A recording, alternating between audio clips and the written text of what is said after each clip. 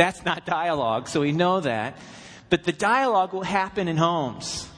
And so if you're looking for a chance to be able to share your experiences and your understanding, your question with a group of other people who are longing to know and live and breathe in the reality of Jesus Christ in our lives today, then I want to encourage you to get connected in a group of people. And we're going through this material called the Gospel Primer. There's like a daily workbook that a number of you have gotten one. We have another 20 left if you'd like one. And it has daily sort of just conversations and scriptures and stuff to engage in so we can all be wrestling and reading and trying to understand one of the most significant things of this world, the idea of the gospel, which means good news, the good news of Jesus Christ in our lives.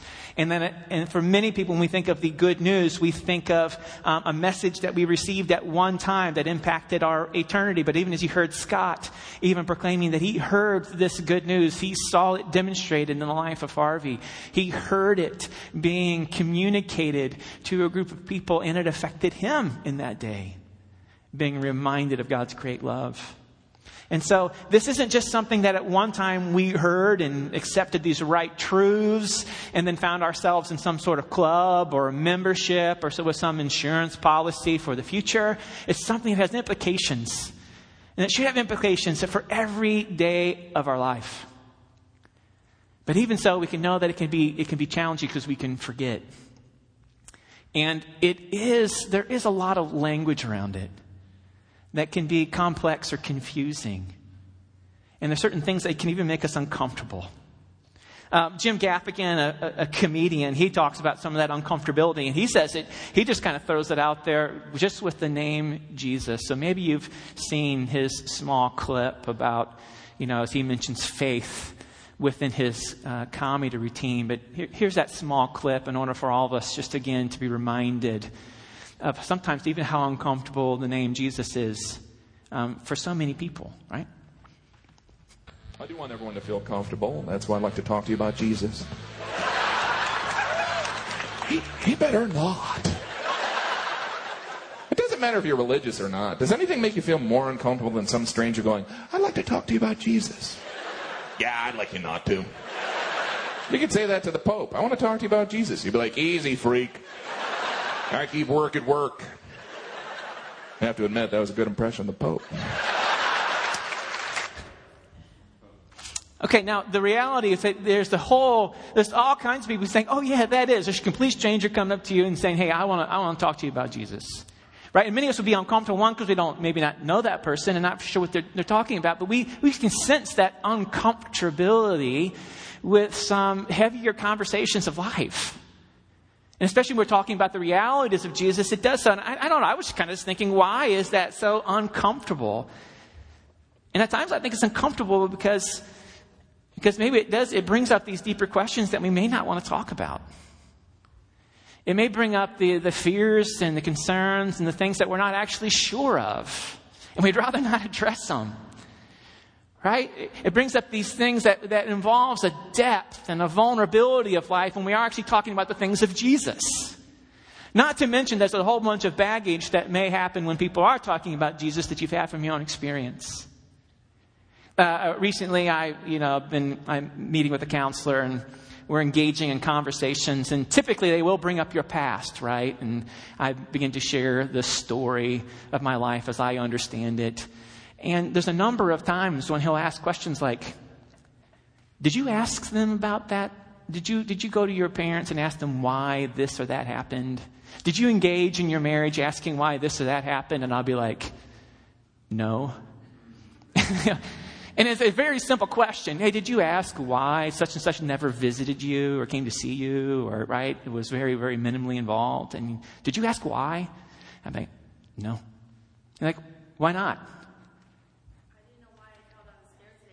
Yeah, I know. Yeah, those why nots are tough. Why not? Well, because I might was uncomfortable. Because there was a vulnerability, even in that question, a vulnerability that maybe I won't like the answer. or a vulnerability in it of saying, oh my gosh, this is me putting myself out there saying either I'm hurt or confused or wondering if you really love me or wondering if you're ever concerned about me or struggling with our reality. And so there's a number of, we avoid maybe this because we know there's a great depth that is needed and it reveals maybe certain things about us that we maybe just don't want to have to be revealed. But yet if they were revealed and our fears were brought forward and we did voice those concerns out loud, if we did step into those vulnerable conversations with people we trusted and a truth that was really, really good was exposed, can you imagine the kind of healing, imagine the kind of confidence, the kind of joy, the kind of reality that could breathe upon our sort of fractured lives? It would be so good. And so when we're talking about today is about this reality of the good news that we just don't need to hear it one time, but this reality of this good news that has implications for our everyday living. In a text in Hebrews 3, the writer of Hebrews is writing to this group of folks, and he's trying to sort of encourage them on this path of life that they're in. And he's trying to encourage them to not fall away, and he calls it sort of having this sort of unbelieving heart. Right? Like, and what he was referencing, this author is referencing Israel, who has this unbelieving heart, who yet experienced God's provision and love and redemption when God frees them from slavery, but continues to be able to trust that God really loves them and is going to provide for them in every turn of the life, right? So he calls it an unbelieving heart that makes it really hard to trust and to love and to be vulnerable. And he's encouraging them, saying, don't have that kind of heart that doesn't believe. And this is what it says in Hebrews 3, verse 12. See it, brothers and sisters, that none of you has a sinful, unbelieving heart that turns away from the living God. But the encouragement is this, but encourage one another daily, as long as it's called today, so that none of you may be hardened by sin's deceitfulness, by the lies that are going on in this world. And so it could be a sin. It's just sort of all about this sort of lack of these lies about our unbelief in God. But this text says encourage each other every day with these realities of the gospel. The gospel is something that we just don't hear once and check the boxes of what we believe. It's something that we need to continue to be, allow ourselves to continue to remind ourselves what is true. And also that we have a language so that we can remind each other about what is true. For our own good. To encourage each other so that an unbelieving heart doesn't continue to come in and deceive us and to turn us away from the living, really good God. So if we're just going to go for a definition, and I love this working definition of just sort of the gospel, and this is just sort of an overarching one. And if you have the Gospel Primer book, it's $10 and we have more. But Tim Keller, they kind of using his working definition for like, what's the good news? They put it in a sentence. And so I love this sort of explanation. We put it out there on the marquee. This is what good news is. We think this is a shorthand for the gospel of how we could explain it. The gospel is that God himself has come to rescue and renew creation. And that includes us. Creation, that's all of it, in and through the work of Jesus Christ on our behalf. That's our sentence, right? This is the gospel of what God has done. He has come himself, that God himself has come to rescue and renew creation in and through the work of Jesus Christ on our behalf. And this is an ongoing work that he's continuing to do to rescue and renew. And we are a part of that. And so as a part of this, we know that it's so essential for every one of us that we must allow this truth of who God is and what he's done and our new identity in Christ to inform all of our life. And that's what this journey is about. How do we do that? How do we step in and be vulnerable? How do we allow these truths of the gospel to continue to wash upon us for a true reality? And so today, that's what we want to talk about. And so this journey, if you've been through this, it's going to take us through a whole bunch of stuff about being able to understand this good news. But today, I want to talk about some truths of the gospel. These are aspects of this good news about God who has come to rescue and renew us through the work of Jesus Christ. And it's stuff that has past implications, meaning this has stepped into our past. It has present implications, and it has future. This is not something that just has future implications. But as we want to talk about, I want to mention 4 of these truths.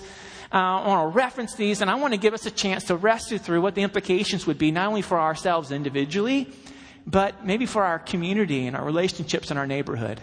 And if you're in groups and discussions, this is what you're going to be talking about this week. These kinds of things. And so the 4 truths that I want to just kind of point at through this, some of them are very religious sounding. They're terms like salvation and justification and adoption and sanctification, right? But these are truths about what has happened in the past and the present and future that we need to be able to continue to be encouraged in daily and know how to encourage each other in them. So these truths are based upon the perfect life, the sacrificial death of Jesus, and his resurrection. And because of his perfect life, his sacrificial death, and his resurrection, we are, and the first one is this, we're completely saved from the penalty of sin, given eternal life with God. Completely saved from the penalty of sin. See, sin can be described in a number of different ways in the scriptures. It mentions it in all kinds of ways. It talks about as a weight that presses down upon us, a burden that we carry, a stain that covers our bodies, a debt that we have incurred. And so even in the story of Jesus, it's using that language. And Jesus says, I am the Lamb of God to take away the sins of the world, a sacrificial lamb. And so that's what salvation is. Completely saved from the penalty of our sin, given eternal life with God because of Jesus' perfect life, sacrificial death, and eternal resurrection. The next one, because of Jesus and his life, death, and resurrection, we are declared righteous. Now, this is so religious, right? We don't use that term. Bill and Ted used that, I think, back in, right? Righteous, dude. Terrible. I'm sorry for even referencing that. Meaning right with God. Right? Being right with God. Because of Jesus' perfect life. It's exchanged for ours. We are considered right. Justified. Right with God. That's what justification is because of Jesus. One of the other truths is because of Jesus' life, death, and resurrection, we are children, fully loved and accepted by our Father. Made part of his family forever. This is adoption. And the 4th truth that we're going to look at for the implications. Because of Jesus' perfect life, sacrificial death, eternal resurrection, we are given a whole new life and identity by the Holy Spirit who now lives inside of us. This is sanctification, to be set apart. These are the 4 truths I want to look at, and I want to look at the implications for these, because this is the part where we're kind of saying, hey, do we know how to actually embrace these truths, to wrestle through the realities of what this would mean for us, to truly believe them, to receive it fully in our past, in our present, and in our future? And what it would mean for us to believe that upon others and to share this with them, these great truths. So let's look at the implications. How about the implications for salvation? And because of the gospel. Now, if you're going through the material, it talks about the implications of this salvation, meaning that we've been completely saved from the penalty of sin. So we don't have to live holding on to the guilt and the shame of our past sins, of the missteps that we've had. And I know that for all of us who have lived long enough, we have those things, that the guilt for mishandling people in relationships, the guilt that we have for maybe even wronging others with the abuse of our tongue, of our hands. We know what that is, to feel the weight of our guilt. And for some, it even leads to shame, that we believe that we are bad to our core, that we in ourselves are sinful. We're bad in ourselves, not in the things that we do. What's so beautiful about this reality of salvation, not only that our past sins are completely forgiven and dealt with, is what salvation, but, and here's this reality in our present, the present area of our lives that God is still working on. This is what salvation is. That God is still presently at work within you. I couldn't tell you how many Christians I know who are wrestle with life because they have believed this truth of the forgiveness of the penalty of sin, but then they struggle to be able to receive grace as they go on an ongoing manner being stuck in patterns of brokenness and sin. And they feel like, okay, you forgave me for this, but this is not, my future is not covered, right? I'm not doing something right. And so they quit or they give up or they hide.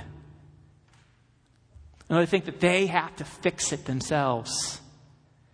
But the truth is, for us and for others, that God is still at work within us.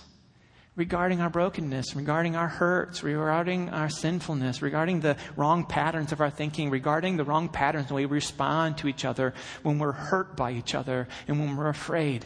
He is at work within us. And He wants that truth to free us from this. We've been given a totally new identity, a new life in Christ. And because of this, an implication is, because this penalty of what we've done to others and to God, we then, because God has been so merciful and to forgive us of this penalty, the implications for community and for life, that we can forgive each other.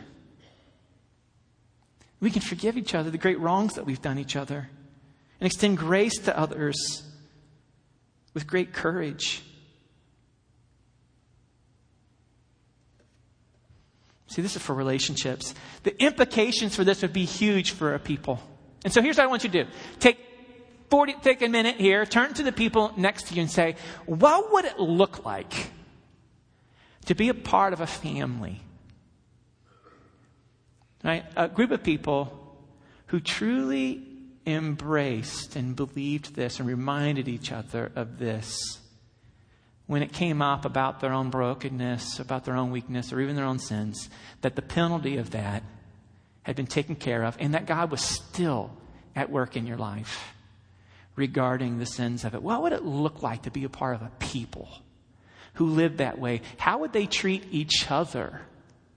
How would they handle each other? So turn to the person next to you and say, hey, have you ever been a part of that? Have you ever been treated that way? What would it look like for a group of people to believe this, and how would it affect their relationships with one another? So share a thought or two with the person next to you.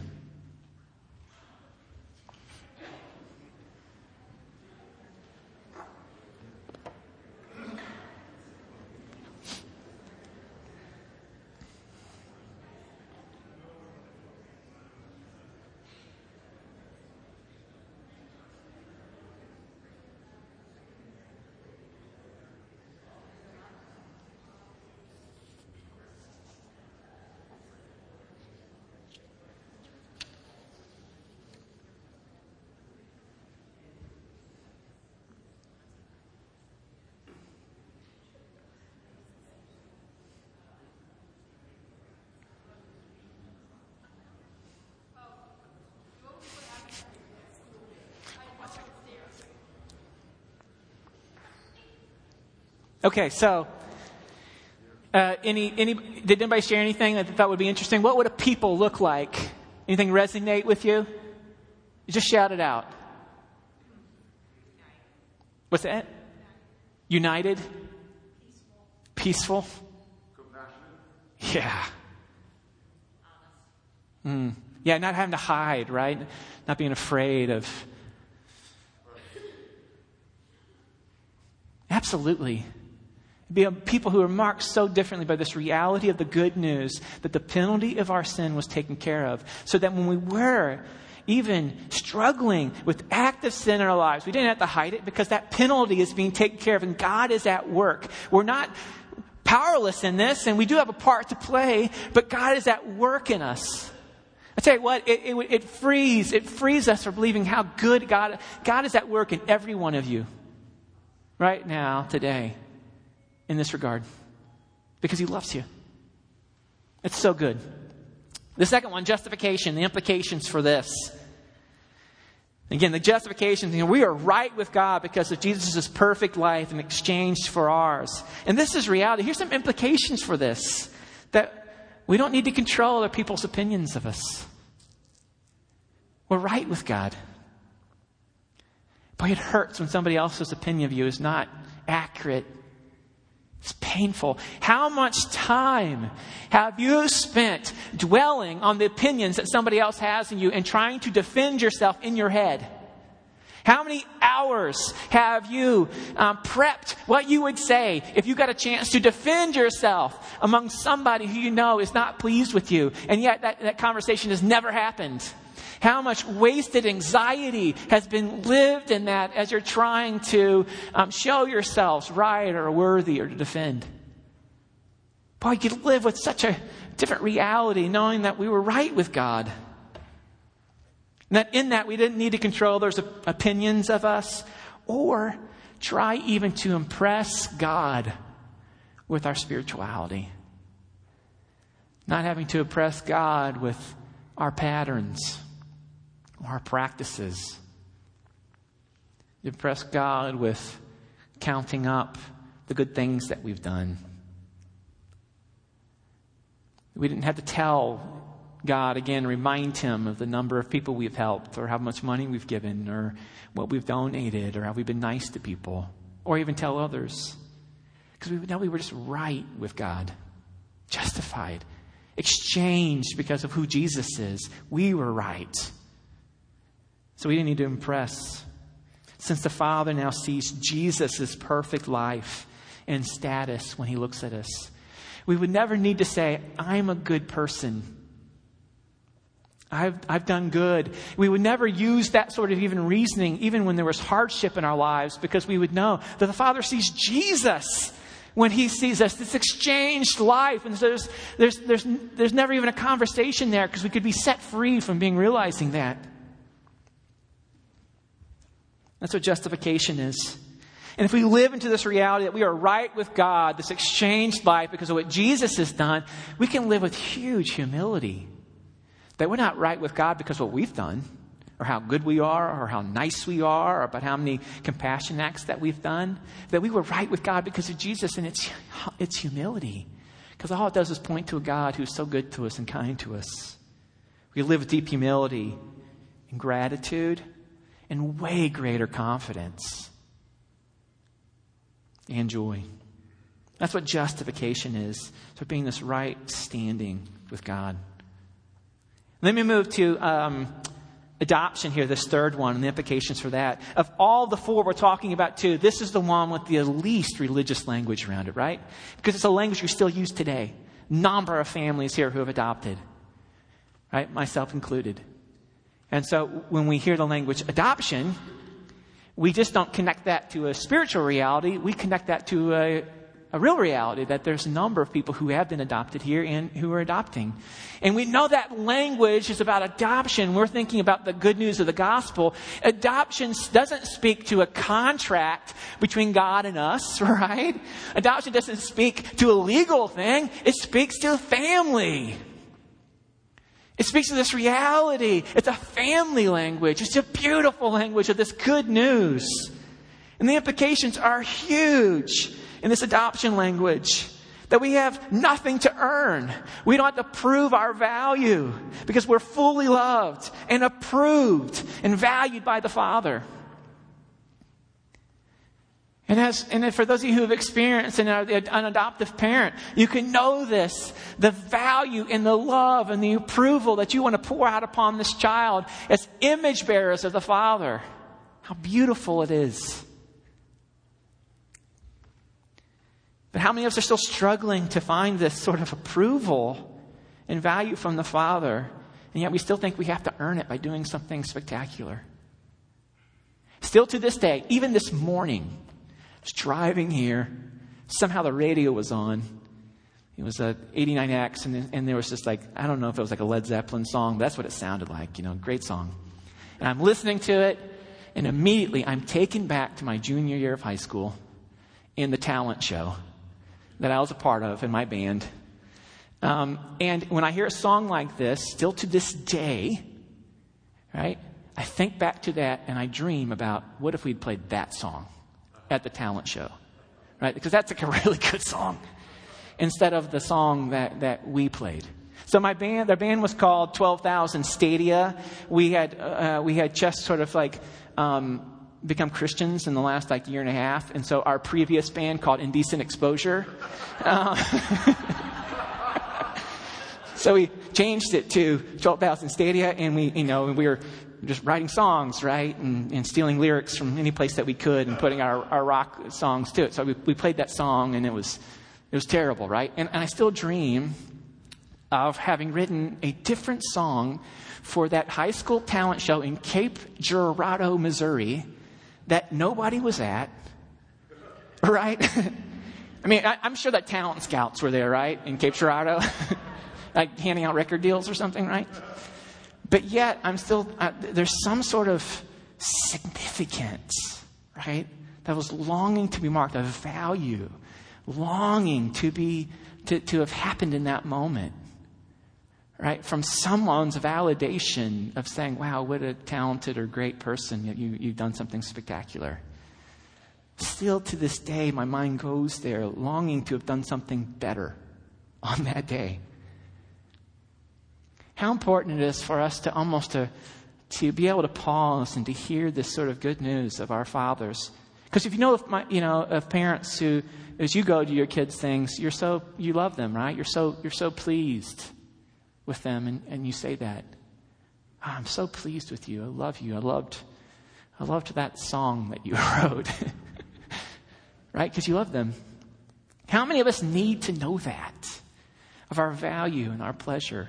I felt like as even when I was driving in, thinking about that moment, I felt like the Lord was whispering to me, I loved that song.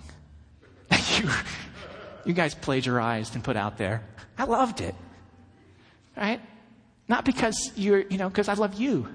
And the expressions of your silliness within your high school in that moment of expressing music and creativity in any way you could. Man, how could it be that we could be set free? Knowing that we were fully loved and approved and valued by our Father. Would those implications spill over into every area of our life that we wouldn't be demand anyone else to earn a significant place in our life by what they do? That we wouldn't demand anyone to be spectacular, that we could value them for who they are, and we could use this language of love and family and of great value with no strings attached. It's so significant and so good. The implications for this is huge. What would it be like for a group of people to know that they were adopted into God's family together? That they were brothers and sisters being included in, all of them, in some ways orphans that God is pulling in to speak into their pain of their past, of all this. What would those relationships look like? What would it look like for a people to know that? And what patterns would they have? Take here a minute, and so some of you are sitting alone, and I invited you to speak to the people next to you, and if you were sitting alone, you felt like you didn't, but I want you to maybe yell over 3 pews if you're sitting alone, right? And say, hey, what would you think? What would it look like for a group of people to really, really believe and continue to remind each other of their adoption? What would that look like in their relationships with one another and with God? What would you think? What are the implications for that? So take a minute, turn to each other, share your thoughts.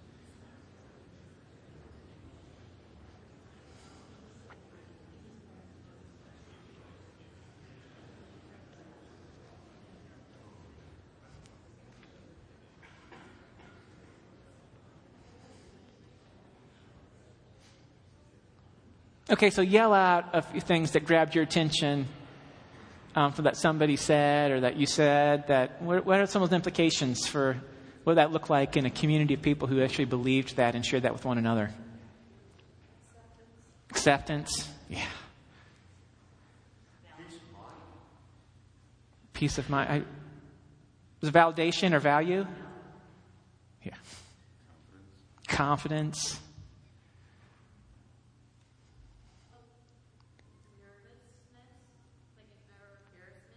Yeah. And so the part of this is saying that this is just not something that we receive when we feel like when we were born into this family. It's something that this is a reality that we need to continue to live in. As I know, it's one of the things that I need to continue to hear again and again because I forget and want to earn my significance. Want to do something spectacular. Want to be pulled into something. Forget the overwhelming value of the good news of being adopted into God's family and what the words of the Father and the family continue to speak over each other. Right? We think that maybe it's the junior high kids that we need to continue to tell them, don't forget who you are, and all the messages that you guys might be sharing with your kids in junior high or high school, right? About their identity. Oh, my word, as adults, how much more do we need to hear the good news about our adoption and our value and our love through what Jesus Christ has done with his life, his death, and his resurrection that pulls us into his family as children, as heirs. That's adoption. So sanctification and the implications for this.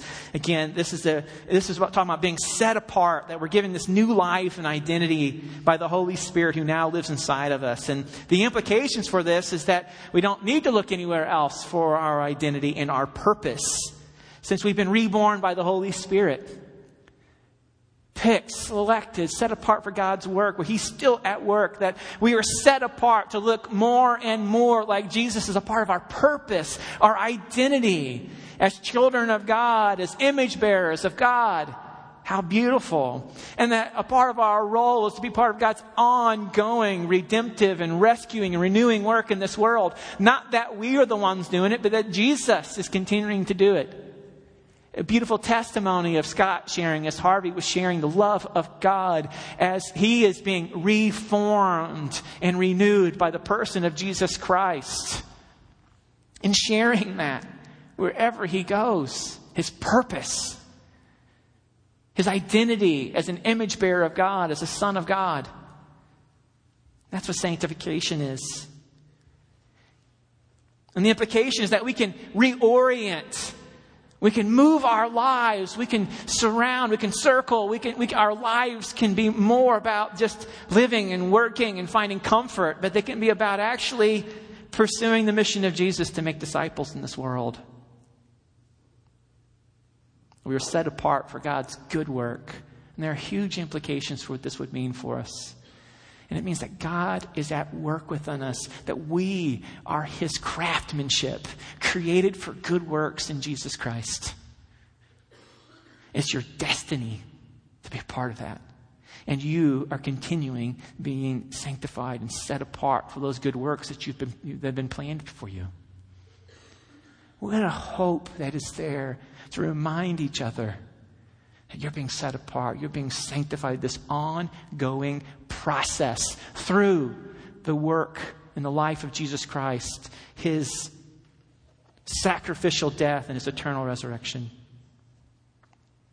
There's great implications, and you can understand how these truths could continue to be spoken over us, who continue to forget the reality that the good news of Jesus is meant not only to impact our future, but it's meant to impact our present, today, living, as well as to impact our past sins and struggles and hurts.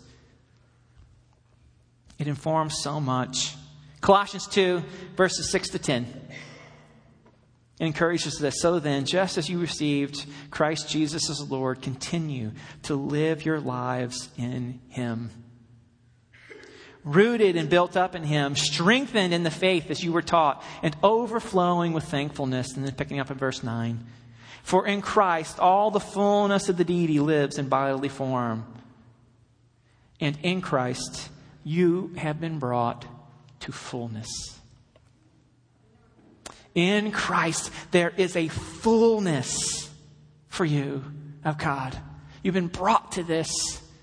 And what we want to do is we want to explore this reality of the fullness of life that is in Christ for us right now, that is present, and to figure how to be a people who can know this good news, continue to believe it ourselves, to overcome all the lies that we're experiencing, so that we would not enter into disbelief, but that we would be able to share the reality of us being adopted and saved and justified and sanctified all through the work of Jesus Christ to rescue and renew us. That's the journey that we're on. I want to invite you guys to come, that we would allow these truths to wash upon us, that you would discuss them with others. And I think some of the biggest questions that we're going to be asking as we enter into that is like, which one is the hardest one for you to believe?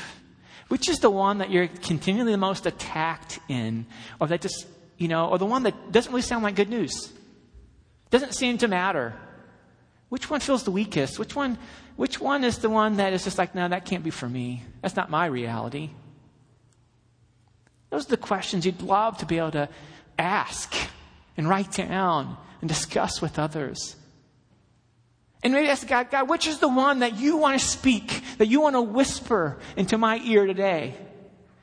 For me, it was the one about adoption, even just kind of pausing for the moment this morning, him wanting to whisper that to me. I pray that God would continue to whisper to you through the voices of the people around you as you engage in groups. That He would whisper to you right here today about the truth of the good news. And that we could be people who would continue to remind each other of the impact of the gospel of Jesus Christ. Come with us on this journey. But let's pause and allow the Holy Spirit to want to speak to us at this moment. So let's pray.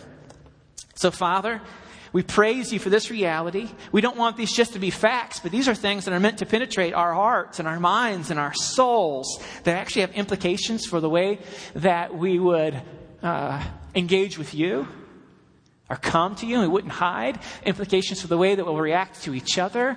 They'll have implications for the way we rest and the way that we would sleep at night and the way that we would awake in the morning to truly know that these things are true.